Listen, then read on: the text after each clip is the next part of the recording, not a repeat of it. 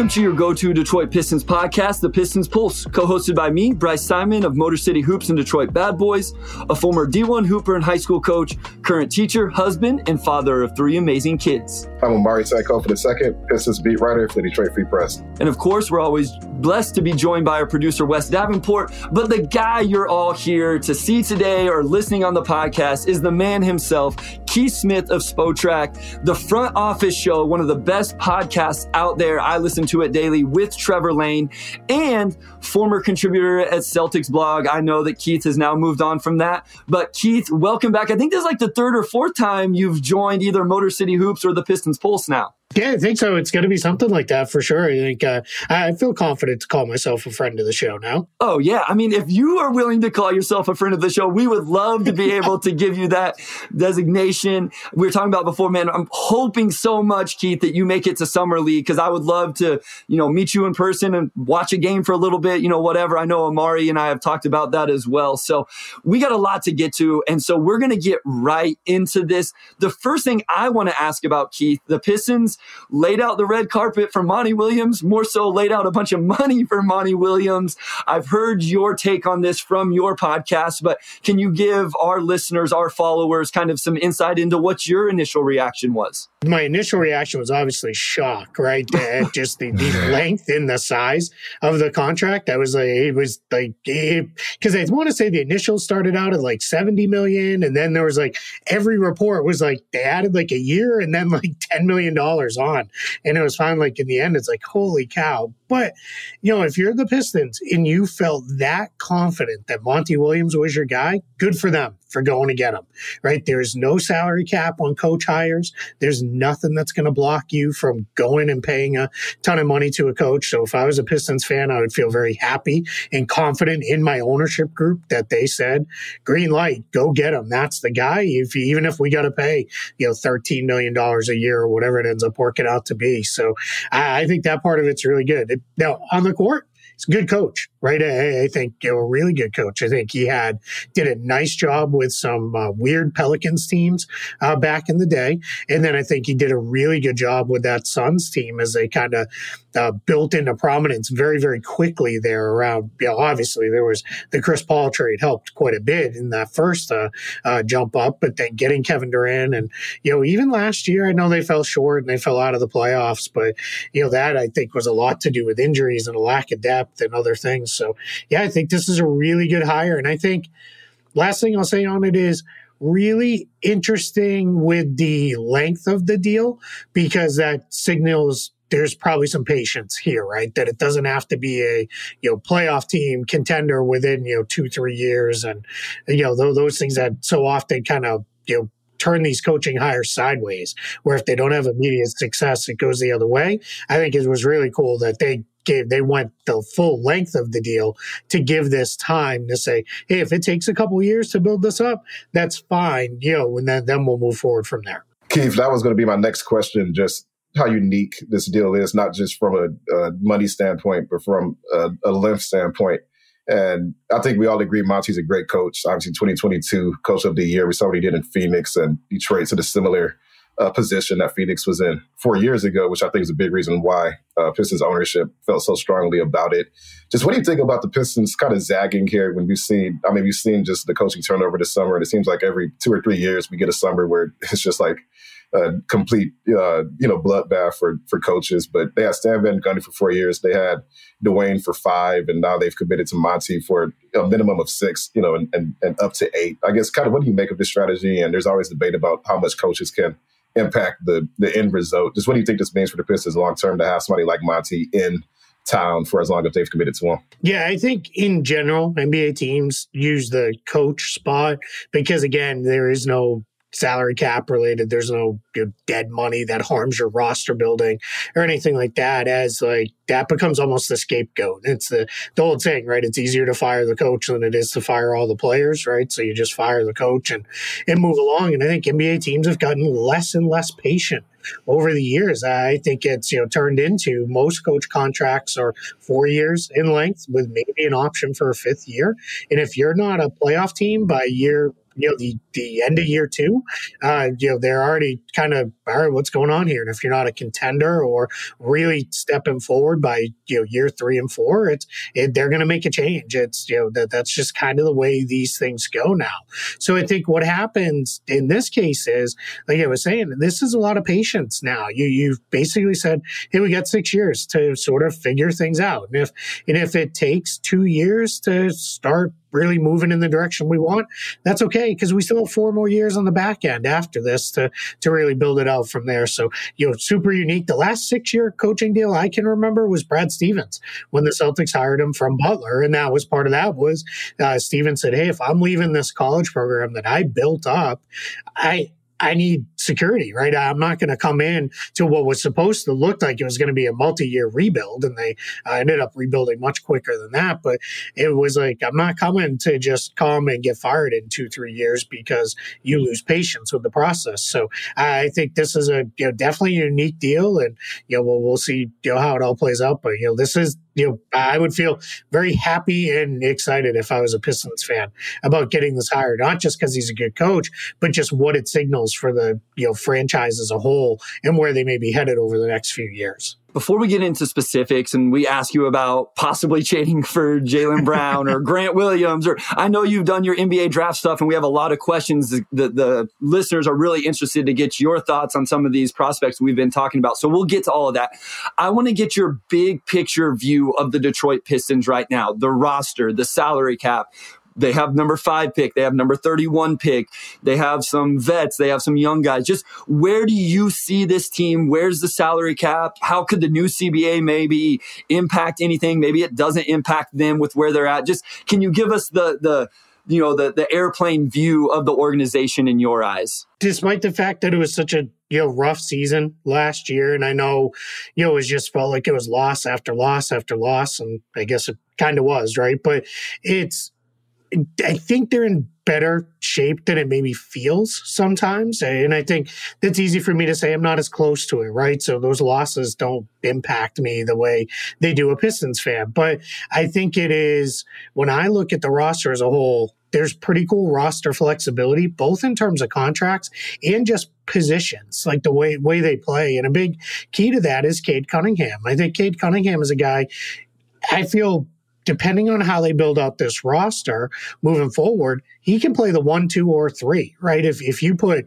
a bunch of size and shooting around him, he can be your 1, and he can be the guy who's getting you all set up and running everything. If you go with a guard in the way you build out the roster, you slide him up a position or 2, and he can play as kind of a playmaking wing, and I think that's fine too. So I think you're in a really good place because of his versatility in the way the roster can be built out. I think also we're in a spot with Detroit where I like a lot of their players, and it's kind of funny because I have to be very careful to not get so into, man, I like all the pieces, but the sum is not there, right? It doesn't add up the way it should.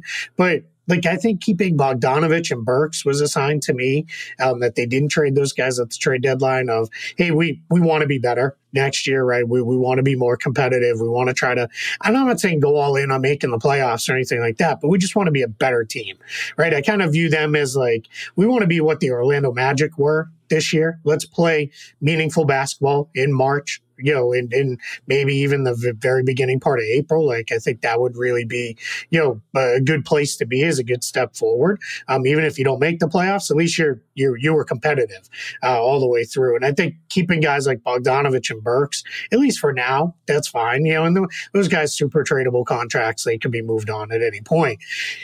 The big collection is, I lovingly refer to it as throw them all in the steel cage and let them battle it out and figure it out, right? There's 4 bigs there that I think, most people kind of like to varying degrees. And it's, let's see what it looks like. And I think that's fine, for where they are. It's, let that all kind of play itself out. It's, and then obviously salary cap wise, tons of flexibility with the cap. They've got, cap space this summer if they want it. I think they probably will go that direction. So that can be used, obviously to sign guys, or as they've done over the years, eat contracts or just be a partner in trade and those sorts of things. So those are, that's just having that kind of balance, I guess, is really good for the team. And then they're not facing any super crucial extension deadlines just yet. We're a year out on those things starting to hit, and we'll can probably get into that later as we go. With that, the CBA, I don't think changes a whole lot for the Pistons right now. It's nice that the room exception was bumped up, right? So if they go the cap space route, that is another chunk of spending power that they'll have, and to add to the roster with as they go along. And that could be one too, where that instead of that being $5 million, being about $7.5 million or so, slightly more, that gives you the ability to maybe pick off a value signing that somebody who's kind of just sitting there, tier 3 or 4 free agent, but you can get into it. So I think they're in a really good place. Obviously, the lottery was a huge bummer, right? That you fell as far as you could fall. That part of it stinks, but I do think that they're in a interesting spot. In the draft, they're going to have a lot of options there. They in a spot where I wouldn't be surprised if maybe that's not a spot where teams are looking to trade up to and those sorts of things. So just all around, I get it, right? 17-win team. It's hard to be super duper excited, but I think they're in a much better place than I think people would look at on its face. And kind of leaping off of that, and you alluded to it earlier as well, just to be in this position of flexibility. And, they're in year 3 of a rebuild. Last season, I don't think anybody expected 17 wins after winning, I think, 23 and 22 the 2 years before. So, maybe there's some antsiness from the fan base, and maybe the front office, too, is thinking, do we need to, make a bigger swing to be competitive next summer? But just from a flexibility, being able to, I guess, pick your own journey sense, how good is it to be in that spot, especially in a year like this where maybe free agency is not quite, giving you what you need to make that leap? It's funny, right? They're not in the position cap space wise. They have a good chunk of cap space, but it's not like years past where I think maybe even last year we talked or the year before. I know Bryce and I have talked it where it's like, they could go get 2 max free agents and those kind of things. They're not really sitting in that kind of spot right now. I think I project them to have right around 30 million in space. So that's not, you're not getting a James Harden or Kyrie Irving in that spot. Not saying that's the direction they should go or would go anyway, but that's not the worst thing in the world, because that's kind of it for probably max free agents in this class. Everybody else is, a tier or 2 down from those 2 guys. So I think what you're looking at here now, if you're the Pistons, is let's get into a place where we can, go get a couple guys, right, to kind of flesh out our rotation. Or, somebody comes free via trade that we didn't expect. Now we can maybe jump on that guy and get him there. That's how I think you use that cap space more than the whole, let's go out and spend it all on one big free agent and go. Because I don't know that one big free agent really exists this summer, at least in a way that makes sense for Detroit. Let's talk draft just a little bit, Keith, and then that'll help us flush out some of the other potential moves that come around, whether it is the free agency route or a trade route and those type of things. So this is from Jonathan Strong. And I'm not going to ask you to actually rank them, Keith, but he asked, can you rank Miller, Amin, Jarris, Camisar, Hendricks? You don't have to rank them, but just based off what you've done, Keith, where are you at with the Pistons at number 5? Let's assume the big 3 are off the board in Miller, Scoot, and Wemby. Who do you think really fits into this roster? And then we can build from there with what may happen the rest of the season. Yeah, and I think that's a good list of guys there, obviously, right? Being realistic and who could be there. I don't think Miller will be there, but I do have Miller as the top guy of that group, but I'm very high on Cam Whitmore. I think he's going to be very, very good. I like that he plays with force, I guess is the best way to put that. He gets where he wants to be on the floor. He's not a super duper athlete, but he's a good enough athlete that I don't, think it's going to be, anything that's going to hamper him. But he's just a smart player who knows what he wants to do. I think the shot will continue to improve and get better as he goes. So I really like him. The Thompson twins are it's so hard to evaluate them, right? Because it's, it's like this is as close to a throwback to kids coming out of high school as we've had in years, because they're just, some of the tape is like, I don't even know what I'm watching here, right? Because they're like 4 steps and they're to the rim because they're playing against dudes who looked like me in high school. Yeah. Better than me, obviously. I was not very good. But they, so that's a little tricky. Drace, I think, is going to be a good player too. I think he's the kind of guy I think you plug in the rotation on day one and you feel pretty good about him doing a lot of different stuff. And then Hendricks is interesting. I've seen him play a lot because I live in Orlando. So I've seen him play a lot at UCF. You're just going to have patience. You're not going to get him day one, kind of stepping right in and doing a lot of stuff because I think he may think he can, which is a little scary. But he needs work defensively. He gets a little bit lost off the ball. He doesn't, I think it's just going to take him a little while to catch up there. And then offensively, it's going to be playing in a system that's not totally tailored to him, no pun intended, with that. But it's, let's see, how he does in that kind of situation where it's not, just him kind of, all right, I got the ball and I'm going to make every decision and take every shot if I want to. It's going to have to be, how do I fit in that spot? But, and I want to go back just real quick on the Thompson twins. I think they're both going to be pretty good. I just think that neither one of them can shoot, and that part's really worrisome for me. I am more than ever convinced if you can't shoot in the NBA, you better be super special at the other things you do. And it's going to be really hard if you're a winger or a guard that can't shoot because there's no just go stand near the rim and throw it up to him, right? Plays like those don't necessarily exist. So, I think they're going to be good players. I just think, again, patience is going to take a little bit. And the one other concern I have with them is, unlike it feels like they're kids coming right out of high school, but these guys are already in their 20s. Like that part's a little like that's, I don't know how much more physical, improvement they're obviously going to fill out and, build up their muscle mass. But I don't know that you're going to, bank on some of the physical improvement you see sometimes from these guys who are, 18, 19 years old coming in. Keith, this is a Cam Whitmore friendly pod, so it's good to get you on the Cam Whitmore train. Love him, man. I love him. He just can play. Like I know that sounds like stupid buzzwords, but like it's so true. Like he just knows what he's doing out there. I think a lot of people get into the debate, especially when you're a team like the Pistons, who are kind of seemingly at a crossroads, right? Like, are we going to go for it next season or continue to kind of slow roll this? I think Cam's seen as a lot of people as like the upside swing, and I think Amin Thompson gets some of that as well. I guess when it comes down to your draft philosophy, especially for the Pistons at 5 and, essentially a 3-person draft, really a 1-person draft from their perspective, but 3, I guess where do you kind of fall on that? Maybe taking a guy like Cam who's younger and has some works to work out. His playmaking obviously is an improvement area versus a guy maybe like a Jarris or a Taylor Hendricks where you can look at him and clearly see maybe a pretty high floor as a role player, but maybe some question marks as far as if they can get to that next year. If I was running the Pistons, I would say everything I'm doing right now is, can they play with Cade Cunningham and Jaden Ivey?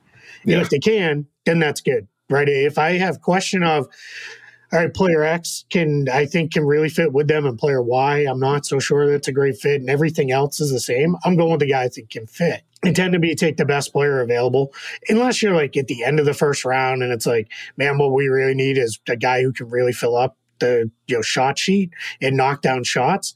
Then that's fine. Go draft your designated shooter. That's fine. But when you're picking in the top 20, I'm a big best player available guy because just NBA rosters, this is not, you're not building a 10-year roster here, right? So drafting for fit always seems a little silly when it's, a guy could be off the roster by the time the next draft rolls around. So I'm big on take the best player available. But with that in mind, I want to make sure, can they play alongside those two guys? Because those are my two building blocks, right? Moving forward. And that's not to knock like Jalen Duren or any of those guys, because I think, he can be a part of that right now. I'm just not I'm not, if there isn't, but if there was like another knockdown, like perfect center spot there, nobody screams on the Pistons like that's the guy that I would not draft another center. Now, I know people are probably like, what are you talking about? And it's not even in the mix, right? Because it's not even a thing. There's not a guy in that range for them that would make sense. But yeah, I really do. I think Cam Whitmore would fit really well. I think the other guys, I have a little bit more question, especially someone like Amin Thompson. I think there's a lot of similarities to Cade Cunningham there. And I worry about, with the current big mix, that puts an awful lot on Jaden Ivey to become a absolute, he's got to hit 40% from three, or you're not going to build a functional offense. Like, you're going to struggle to score points way too much if you went that direction. So as Amari said, we're a Cam Whitmore friendly podcast here. So we're going to stay in this world after this short break. And we had some questions about Grant Williams, Jeremy Grant. Those are two really nice names if you did draft Cam Whitmore. So after this short break, we'll come back and we'll dive into what could they do in free agency, trades, those type of things. Let's say they drafted Cam Whitmore. We'll talk about that right after this.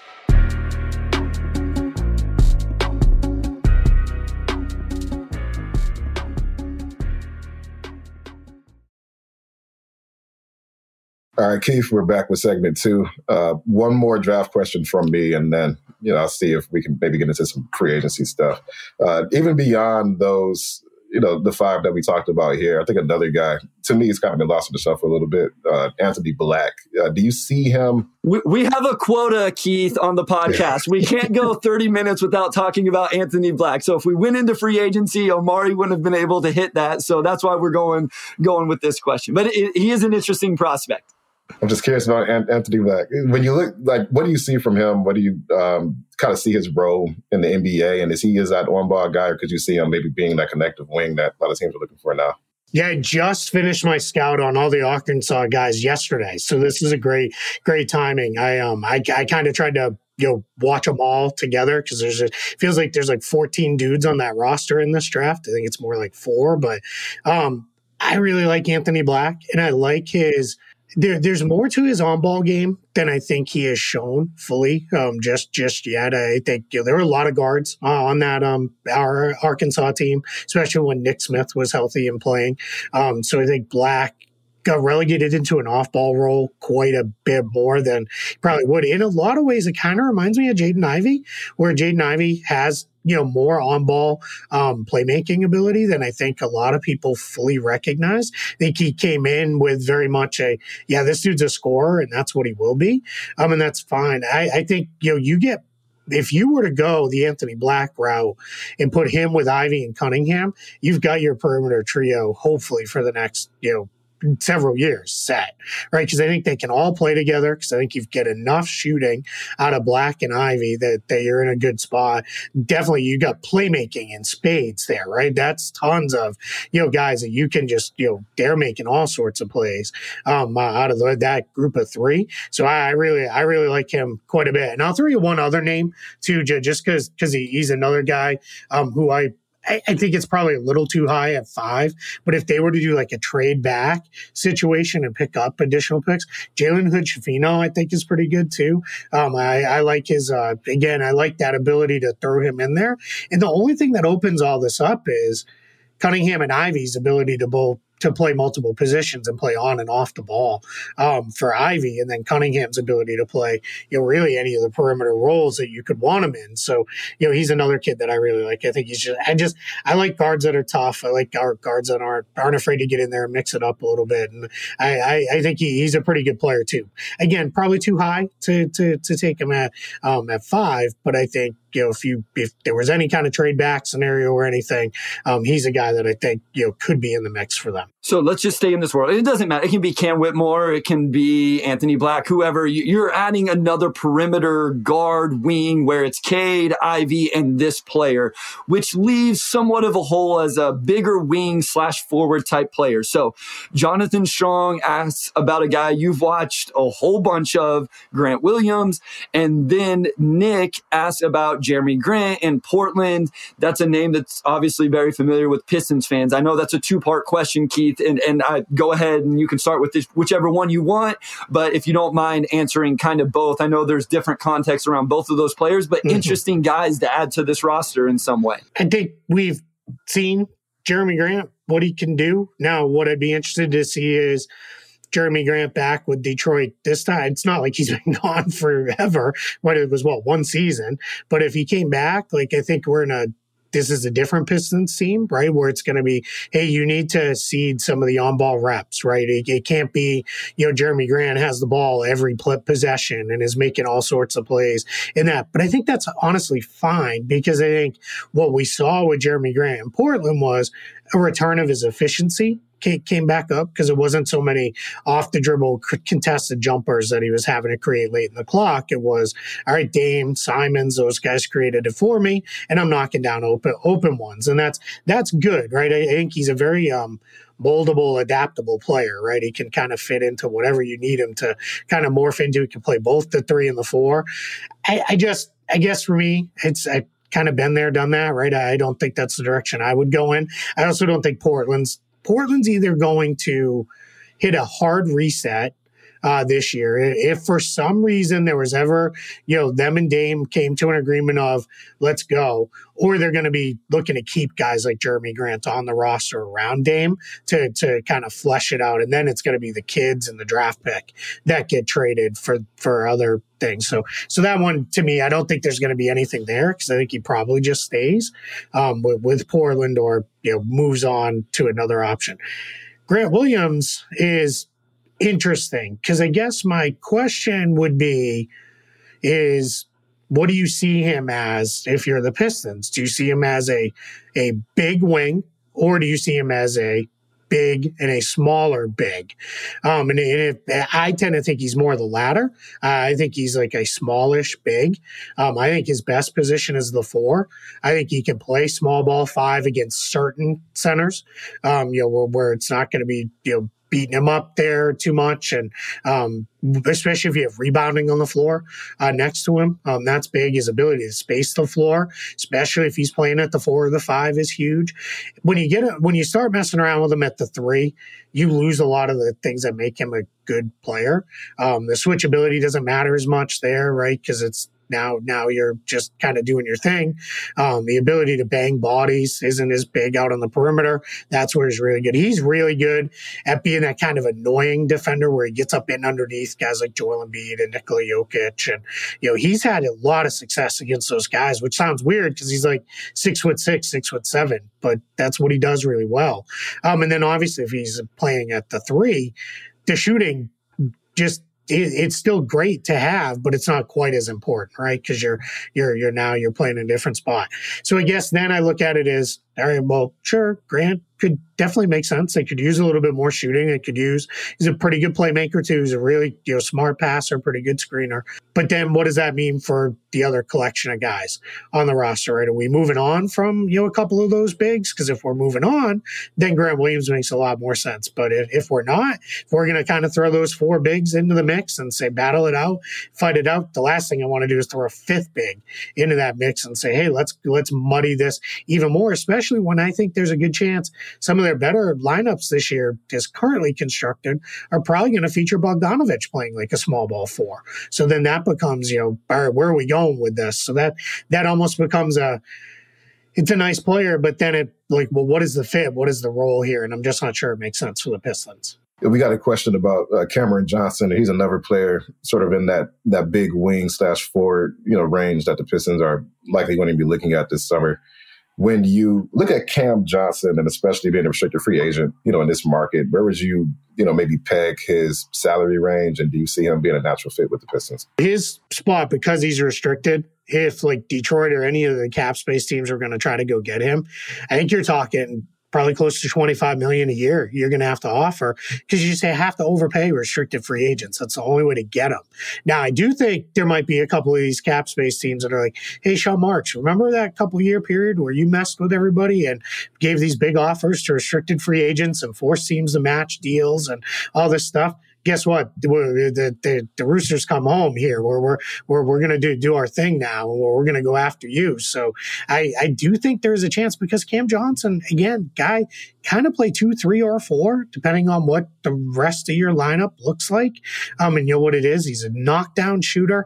I thought he showed more in the last year off the dribble ability than he had in previous years. And I think that was both an expansion of his role before he got hurt with the Suns and then just letting him do more once he got to the Nets. It was really kind of him and Mikal Bridges, and then old friend Spencer Dinwiddie of hey, you guys got to kind of create everything here. We don't have a whole lot left. So I think that became he really kind of shined there. So that's the challenge though is you're going to have to make the offer so big that the Nets blink. And I don't know that's it. That's all of your cap space. If you're Detroit, right? It would all go to Cam Johnson. I don't think it's the worst idea in the world because I think he can play. I think he can really fit in, well with the rest of the roster. I don't know that I want to spend all my cap space in one place like that. While we're talking about cap space, this is from Doug McMiniman. What is your opinion about spending on free agents versus facilitating trades for future assets? This is one thing I really wanted to get in with you today, Keith, because you brought it up, 2 years ago. You always use JJ Redick as the example with the Sixers. The 1 year, you can't overpay for a 1 year guy. So if you're Detroit, and again, we can live in whatever world we want, they need some sort of version of upgrades on the wing/forward. Would you do that with a player out there, overpay for 1 year? Or is it the 76ers are trying to reset and maybe you could take on the Tobias Harris contract? If Harden, are there some names out there? Is there something out there? And is it better to do it via free agency or take on in a trade? Yeah, that's an interesting way to frame that question. I think the 1 year paying for a free agent, I think they're too far away from that. I think if they were a little bit closer, if they had been like, man, we're right in the play-in mix right to the end of the year and we just didn't get there, then I think you're a lot closer to doing the 1 year, big contract. My team for that this summer is the Thunder. I think, they're really, really good. They're also very tight on roster spots. So I think, if you wanted to throw $25 million at whoever you targeted as this is our guy for 1 or 2 years, that's fine. Keep it short enough that it doesn't hurt you if it turns sour. But for the most part, you're good. I think Detroit's a little too far away from that. I think the idea of eating a big contract for, in exchange of, kind of doing it because you're like Tobias Harris, you used him as an example there. He's only got 1 year left, so you're probably going to get a minor draft asset out of that. And Philly's a little tied up with what they can trade draft pick wise, but you're probably not getting anything super great out of that where you feel like, man, that's it. We're great now. We got this. They're certainly not going to trade one of their good young players, I don't think. So that turns into, what are we doing with this kind of player, right? Because if you look at the roster right now, like where does he fit, right? Because again, his probably best position at this point in his career is the 4. All right, so now we're taking another one of the 4s out of the mix. Not that he's not better than those guys, but what is that doing for us in exchange for the asset costs? I think I would rather try to do something. I think I saw maybe in the chat, maybe I misread it, but I thought somebody said something along the lines of like, could you trade Bogdanovich and the pick to go get something? Well, you could do that. That to me though, the something better be more than a 1 or 2 year contribution, right? If I'm trading the 5th pick. Yeah, there it is, the Shaedon Sharpe one. That makes more sense to me as a kind of move I would make because I think Shaedon Sharpe, you could throw him on the roster, contribute for years to come, and that would be a way to go. I don't know that I would do the let's throw a let's do anything with the pick or any one of the player salaries to eat a bigger salary to come in. That's certainly not a direction I would go. I would need paid more than what these teams are probably going to pay, unless you get into a spot where it's a team that's like, man, we got to get out of this super tax, right? We cannot be sitting there. And that's where I think, do you have a conversation with the Warriors about like Jordan Poole, and say, hey, long-term deal. And I know people are kind of down on Jordan Poole right now, but I think Jordan Poole's biggest issue is I think he needs to start. I think we found out this year with the Warriors, Jordan Poole coming off the bench, he's just not good. And I think we've become, how do I say this? I think in the NBA, we've gotten to a place where coming off the bench is not as valued a skill as it maybe should be. Jamal Crawford and Lou Williams made, super long careers out of coming off the bench and being awesome at doing it because you got to be able to come off the bench, hit the floor, and make an impact right away, when you get out there. And I think Jordan Poole's the kind of guy needs to feel his way into the game a little bit, needs to, see what it's like, get his touches right away and get going. So, that could be a move you could make. You could maybe pick off from the Clippers if they wanted to get involved with them, 2 rotation players, and say like, hey, all right, our goal now is we want to make a push forward and really be in the play-in mix and maybe beyond if you're better, then go get a couple guys who can fill rotation spots and help them bring their tax bill down. You could even look at Boston and say, hey, if you're looking to shed Malcolm Brogdon's contract, could there be something there? Those are the kind of teams I'd target versus the kind of more traditional, we're going to eat your bad salary type of situations. Keith, how do you see this trade market heating up? You have a lot of teams, obviously, that fell short of expectations. And,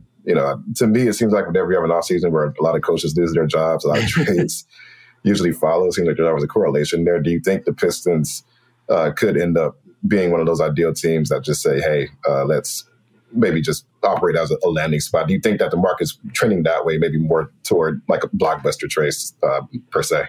Yeah, I do. I think there's a couple factors. One, you mentioned, right? Teams that fell short, for sure. Then I think the other piece is you get into a spot where it is the free agent class is super weak. So you're not getting your major push forward from free agency for a lot of these teams. And a lot of these teams are not even in a position to do that anyway. And some of them are not in positions to do sign-in trades because that would trigger the hard cap and make everything else harder on them. So I think you've got that part of it there where the way forward then is to make trades, right? That's going to be the way. And then you have these teams that are dancing around that I call it's the second tax apron. I call it the super tax because I think it just makes a lot more sense to call it that way. I think you're going to look at those teams as, I love Derek's question here, New Orleans, Brooklyn, Atlanta, Minnesota, definitely teams like that. Golden State, Clippers, Boston, Milwaukee, maybe even Phoenix potentially. Probably not as much Phoenix just because their money's more tied up in their main guys. But all those teams that are super expensive, look at any one of them, and you may see, hey, we can poach, right? This is a chance to go get a really good, talented player for less than what they're probably worth in trade, and let's go get them as they look to rebalance their cap sheets, because it's going to have to be a thing, for these teams. This is kind of the grace period year for those teams, so they're given 1 year to kind of get your books in order and then go. So I think this is going to be a very, very active trade market with more big names moved in deals that aren't necessarily like the blockbuster, Kevin Durant kind of trade. I think we'll see just several big names, big money players moved as everybody tries to rebalance. Because the other thing too is for those teams that have been way under the cap and lower salaried teams, that doesn't have any benefit this year because not only did they make the penalties of you got to get to the floor, but they made the penalties you won't share in the luxury tax if you don't hit a certain level as well. So the money that gets paid out to other teams, what they're basically trying to do is push everybody into the middle, right? We want you all spending roughly around the same. Spoiler alert. Opinion time. It's not going to work because you still are going to have rich ownership groups that are like, I laugh at you and I can just continue to do business the way I've done it. And I think they're going to do some weird, you're going to see some weird contracts that are going to be like, why'd that guy get paid so much? Part of it was they paid him that much to turn him into a kind of walking trade exception, where they can move them later down the line and those sorts of things. But yeah, we're in for a very, kind of interesting, off season from trade standpoint. Keith, for those that don't listen to the front office show, but should start listening after this, it is no longer the best kept secret in all basketball podcasts. You guys can you explain the super tax or what you guys have pegged as the super tax? Because some of the listeners may not know exactly what goes into that, what some of those restrictions are going to be, whether it's some of them start this offseason or do any of them start this offseason and then some down the road. But I'll let you explain kind of how that all works and what we're talking about here. Yeah, I think the best way to explain it is they're trying to put handcuffs on the league's most expensive teams. And what they're trying to do with those handcuffs is they're trying to turn it into a spot where they didn't go to a hard cap, which was never going to fly, right? If they had insisted on a hard cap, we'd be headed towards a lockout right now. So what they said was you can still re-sign all your guys. So if you're the Golden State Warriors and you've drafted historically well over the years, you can still re-sign everybody and you're good. But if you are doing that, we're not going to let you re-sign guys and then use the mid-level exception and take on money in trades and sign buyout players and all those sorts of things. Those have all been eliminated. So what happens is this coming season, so about a month from now, when free agency opens, the teams that are above the second tax apron, so what they did was you've got the luxury tax, you've got the tax apron, that initial one. That's been the one that has historically been, that's where teams get hard capped if they're subject to the hard cap. That's about $7 million over the luxury tax. Then they added a second tax apron. So this is for the most expensive teams in the league. That is $17.5 million over the luxury tax. So it's about 10.5 over the tax apron. Those teams will not have the mid-level exception this year. They just won't have any.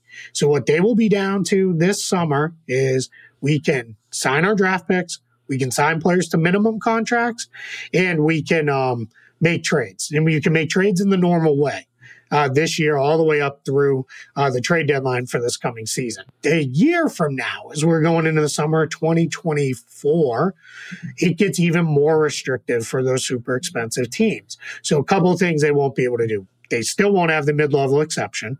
They won't be able to sign buyout players who made more than the mid-level. So, for example, the Kevin Love signing might not have been able to fly to Miami. Now, Miami's not a super tax team, but those kind of signings. You're not going to let the rich get richer at the buyout season. You also will trades become far more restrictive. I think even the most casual fan knows you can take two $10 million players and trade them for a $25 million player because you're allowed to add their salaries together in a trade, and then you get a little bit of a bump on top of that to go get the player. In the new world, if you're a super tax team, trades have to be dollar for dollar, and you can no longer aggregate players together. So you can't take two $10 million players and go turn them into, a $20 million player. That's not allowed. So you get stuck into a really spot where it is like, all right, trades, it's either we're taking back what we sent out or we're taking back less in that situation. So that becomes a whole other thing there. There's rules around draft picks. If you're a super tax team for multiple years, your draft pick gets dropped to the end of the first round. So you now, hopefully that's not too much of a punishment, because if you're spending that kind of money, you better be picking in the mid to late 20s anyway. But you're going to drop to the end of the last round. The other thing it does is it freezes your pick that's 7 years out. So the Kevin Durant trade couldn't have happened because you couldn't have done the aggregating of the salaries together, and you couldn't have sent a draft pick that's 7 years out. And then you got to be out of the tax for a prescribed window before that pick frees back up to be traded. So it gets really, really restrictive on how you're going to build out your roster if you're in the super tax. It's not a hard cap, but I think teams are going to treat it as a de facto hard cap just because it's so hard to flesh out your depth around your team. You better nail every draft pick you have. Otherwise you're going to be in a really tricky spot. So that's something the Pistons can maybe take advantage of. So that's what we were talking about, guys. Just wanted to make sure everybody understood that, with the Pistons in their cap situation, they can maybe take advantage of some of these teams that are going to avoid that. We're going to take another short break, and then when we come back, Amari's got some more questions for Keith. I've got some more questions for Keith. We got questions in the chat, so we'll keep throwing them at him until we run out of time here. We'll get right back into it right after this short break.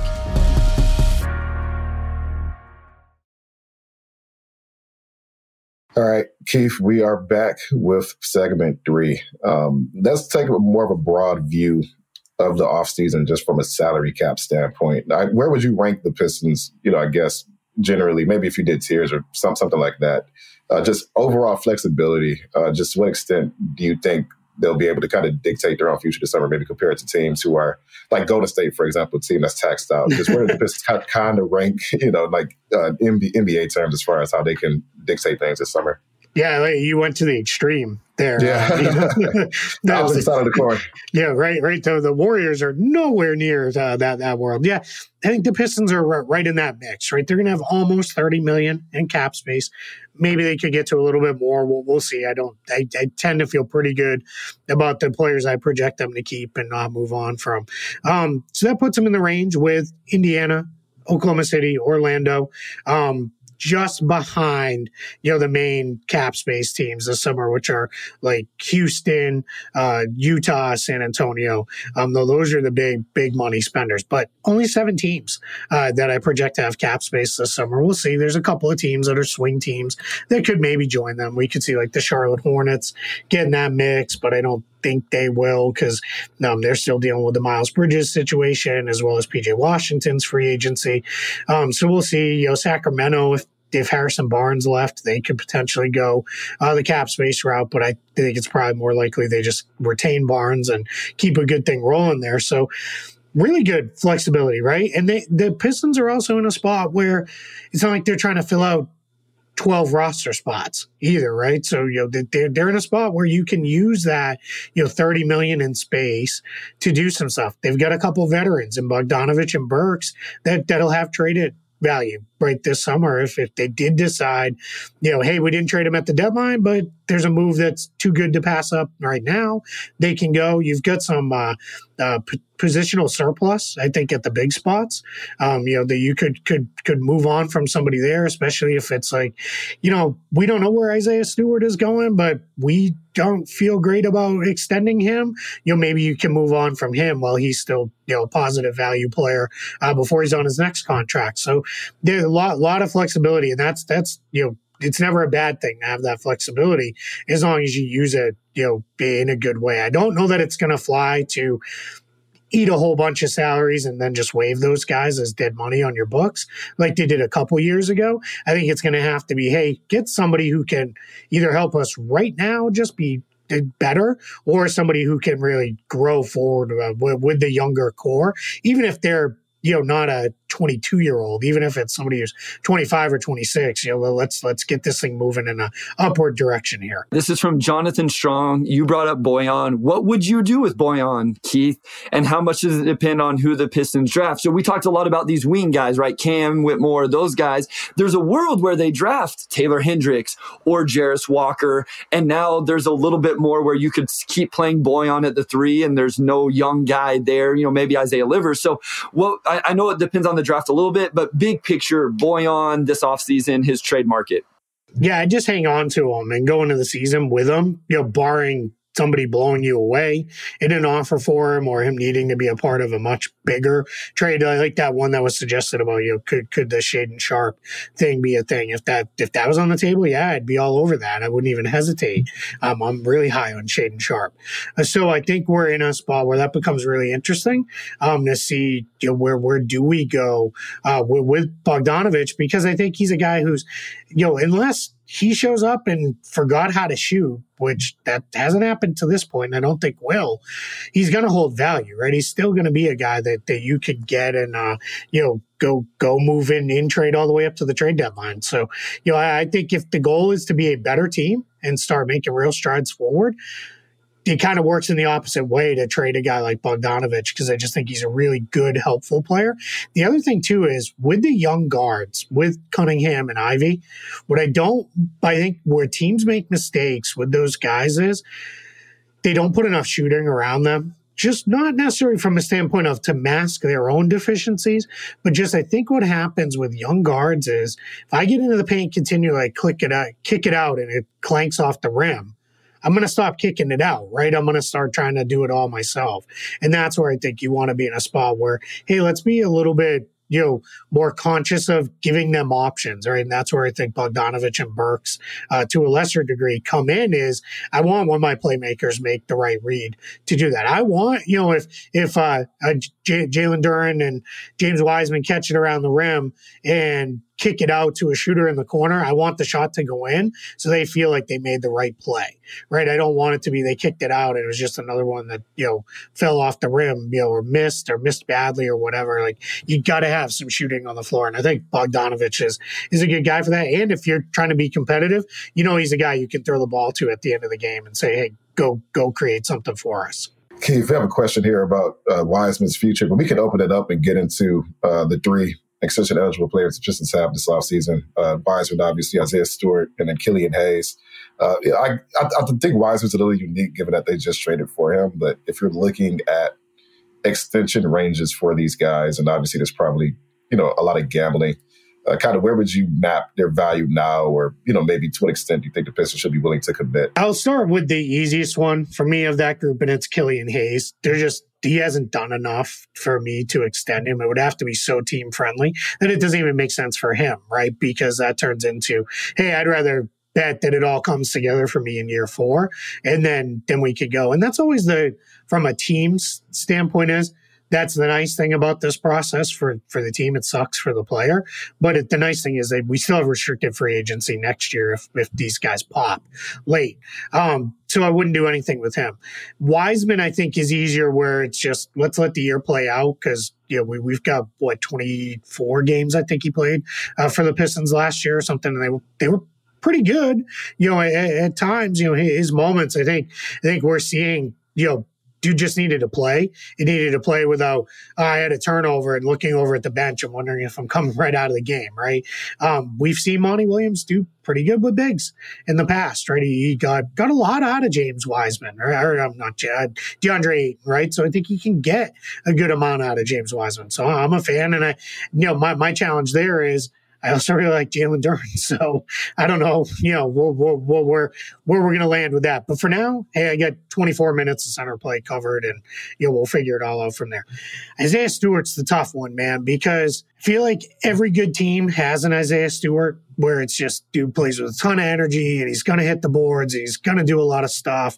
He's really going to get in there and toss dudes around and make things happen and play super physical with that. I think whether it was him or the team, I did not like the whole, hey, let's try to shoot more threes. I thought that went too far last year for him. I mean, it got to be almost half his shots. I think I might have that wrong, but it was almost half his shots were 3-pointers. That's not. No, we're getting too far away from what makes him good. With that, it's fine if if it was like, hey, we're gonna try this, and then it's like, oh, he's knocking down 37%.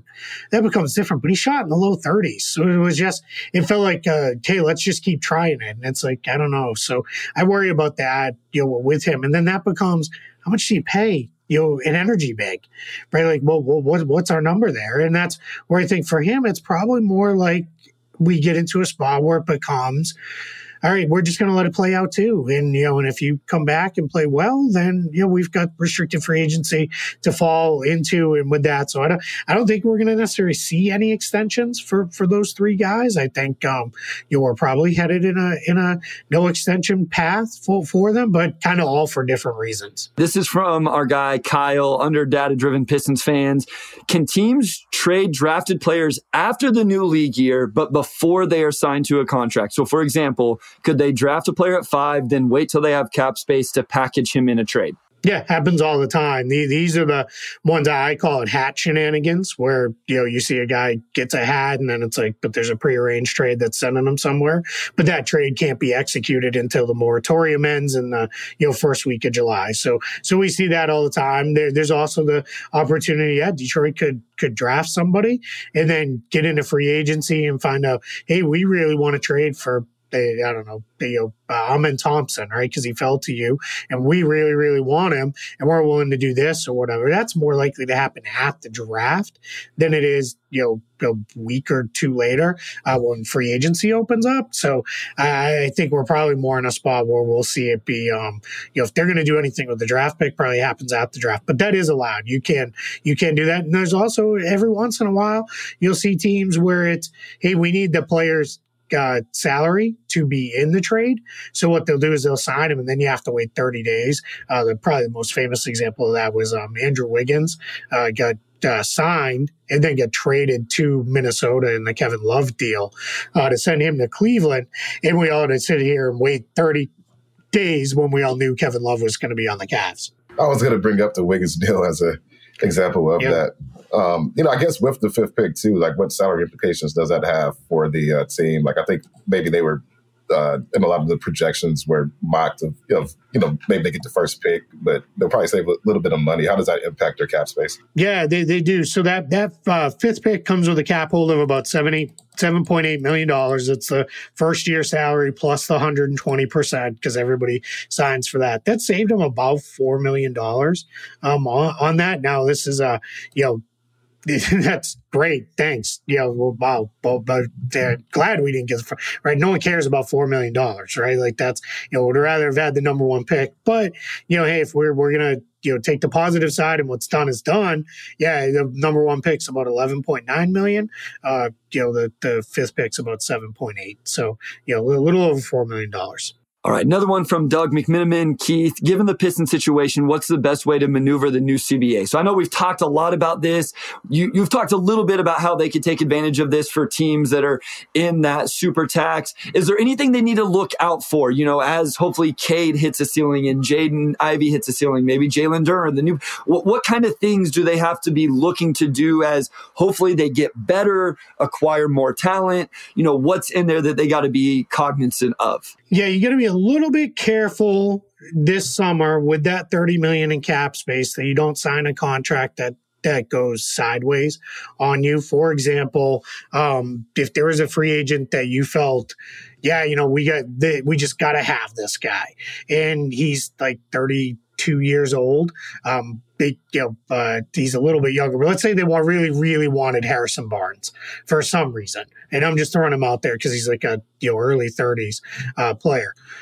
You don't want to give him a contract that is sitting at, $35, $36 million in that third and fourth years, because now you're into, hopefully Cade Cunningham's past the injury, blows up this year, and now you're into looking into his extension kicking in. By the time that contract would be sitting out there in there, maybe even Jaden Ivey.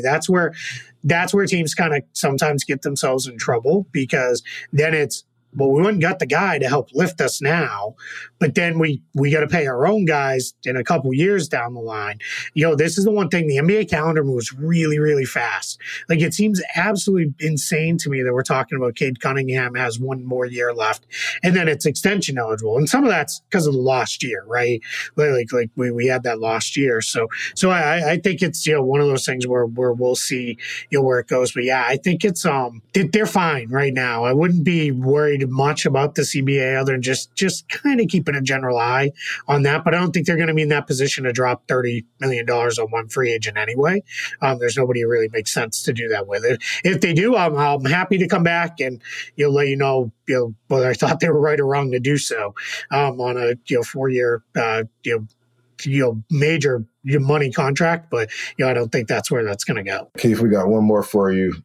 We know who you would pick at 5. You mentioned Cam Whitmore. If you want to pivot off of that, perfectly cool. But if you were, let's say you were the Pistons GM this summer, you have this cap space at the 5th overall pick. Kind of what path would you pick, and what would you do in free agency and with that 5th overall pick? Yeah, first thing I do is I call the Magic and find out if there's a player they super love at 5. Like, can I steal 11 from them, right, to move up one spot? Unfortunately, this is not the Magic that Sam Hinkie pulled down on them, a few years ago, when it was, okay, they really want Elfrid Payton, so I'm going to draft him and then force them to draft my guy and give me an additional first rounder. But I would just see, right, because they have the 2 draft picks. At least it's worth a phone call. So what I would do is, right, you're sitting on that $30 million in space. I would see if I could, one of these super tax teams has a player that's, maybe they're going to move on from, just to free things up a little bit. That can either be one player that really fits well and can plug a real need for me. I know people don't love Jordan Poole and don't love the contract, but I think he'd make a lot of sense for this team, just because they need somebody who can put the ball in the basket consistently. And I think he can do that. I think we've seen him do that at a very high level and do it efficiently in the past. And that's even when he didn't have staff, there, because we tend to poo-poo the things the Warriors do while they have staff. And some of that's true, but some of those guys are pretty good, independent as well. So I would look at that, or if Boston was like, hey, what do you think about Malcolm Brogdon? Like, that's only got 2 years left on that contract. It could really help you, this year moving forward. Those would be the kind of things I'd be looking at with my cap space, because there's no free agents that necessarily jump out to me as like, yep, that's the guy, you got to go get him. Or there's not even like 2 or 3 where I'm like, split that $30 million up between 3 guys. There will be, right? There'll be players that's like, hey, that guy's kind of still sitting out there. playing in restricted free agency, if you wanted to throw $100 million offer sheet at Austin Reeves, who I think could really fit well, do it and force the Lakers to match it. I think they will. I think the Lakers will match it. So you need to be ready with, plan B on that one. If plan B was Cam Johnson, go nuts with that too. If that's the direction you want to go. I would like to see them maybe target, get a point guard if you can, like just somebody who can ease the burden on Cade Cunningham a little bit, maybe allow you to play some different looks with him, maybe playing a little bit more as a playmaking forward than necessarily having to be the on-ball creator of all things. But just be patient. I guess that's the biggest thing. Like, there's no reason to make crazy all-in moves right now. You're far enough away, but with enough promise that I don't feel like it's like I have to do something today with that. So, and you got the coach now, right? And you have the coach, you're locked into the coach for years to come, so you can afford a little bit more of a patient approach this summer. I know we said that was the last question, and you don't have to expand on this at all, Keith, but Jaylen Brown gets traded, does not get traded, gets a supermax, or gets a disrespectful offer and doesn't get offered the supermax. What plays out there? I think they're going to give him the full supermax offer. I just think that's the easiest path forward, and then it'll be let tomorrow's problems be tomorrow's problems. Like we'll figure those out down the line. I think there's a belief, even at $50 million a year, which is where that would ultimately land out to, he's still tradable. Like we can still make a trade. It's not going to be anything that'll kill us.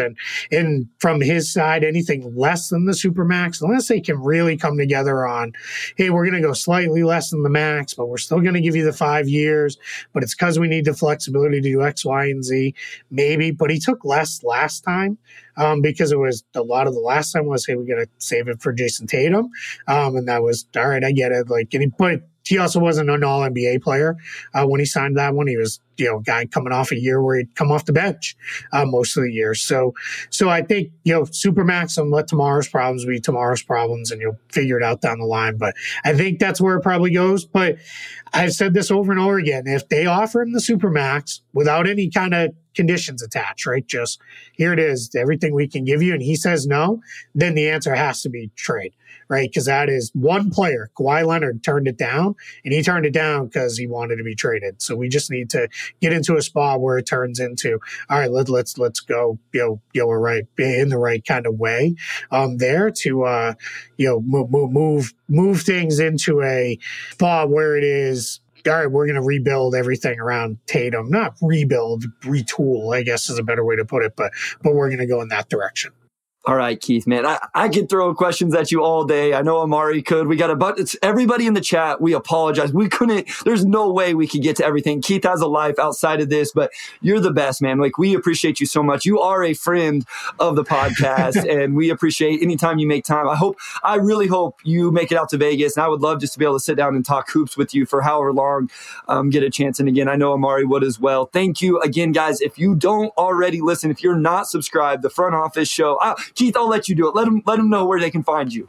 Yeah, if we didn't get to your specific Pistons questions, pop in. Front Office Fridays. Every Friday, we do a live show just like this, where it's live, and we record it for the podcast version later. But pop in and ask your questions there. We don't get a lot of Pistons questions, so we'd love to see some Pistons fans show up there. It's usually around 1 Eastern. So if you're running out the clock on the work day, and schedule a conference call or something and close your office door and sit down and spend an hour with us. We have a lot of fun over there. We do full deal. Front Office Friday is also meant to be fun Friday too, so we tend to go off the rails every once in a while and have a lot of fun, but we have a really good time, Trevor Lane and I, on Front Office Show. And then the other days of the week we're recording all the latest news and notes around the NBA, and this is kind of our time to shine. This is heading into free agency, so we're have a ton of free agency previews coming out for teams, players, positions, all that sort of stuff. And then we do live shows throughout the course of free agency as well, where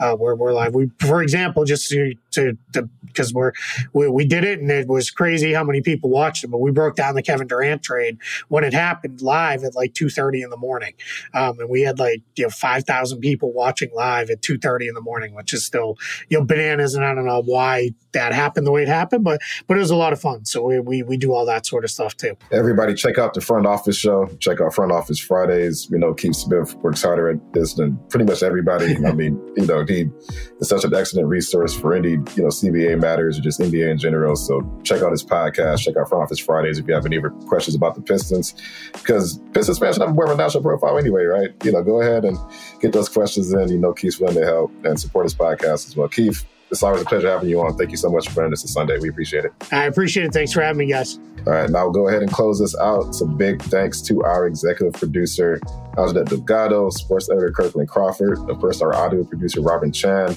and always shout out to Wes Davenport, and we'll talk to you all next week.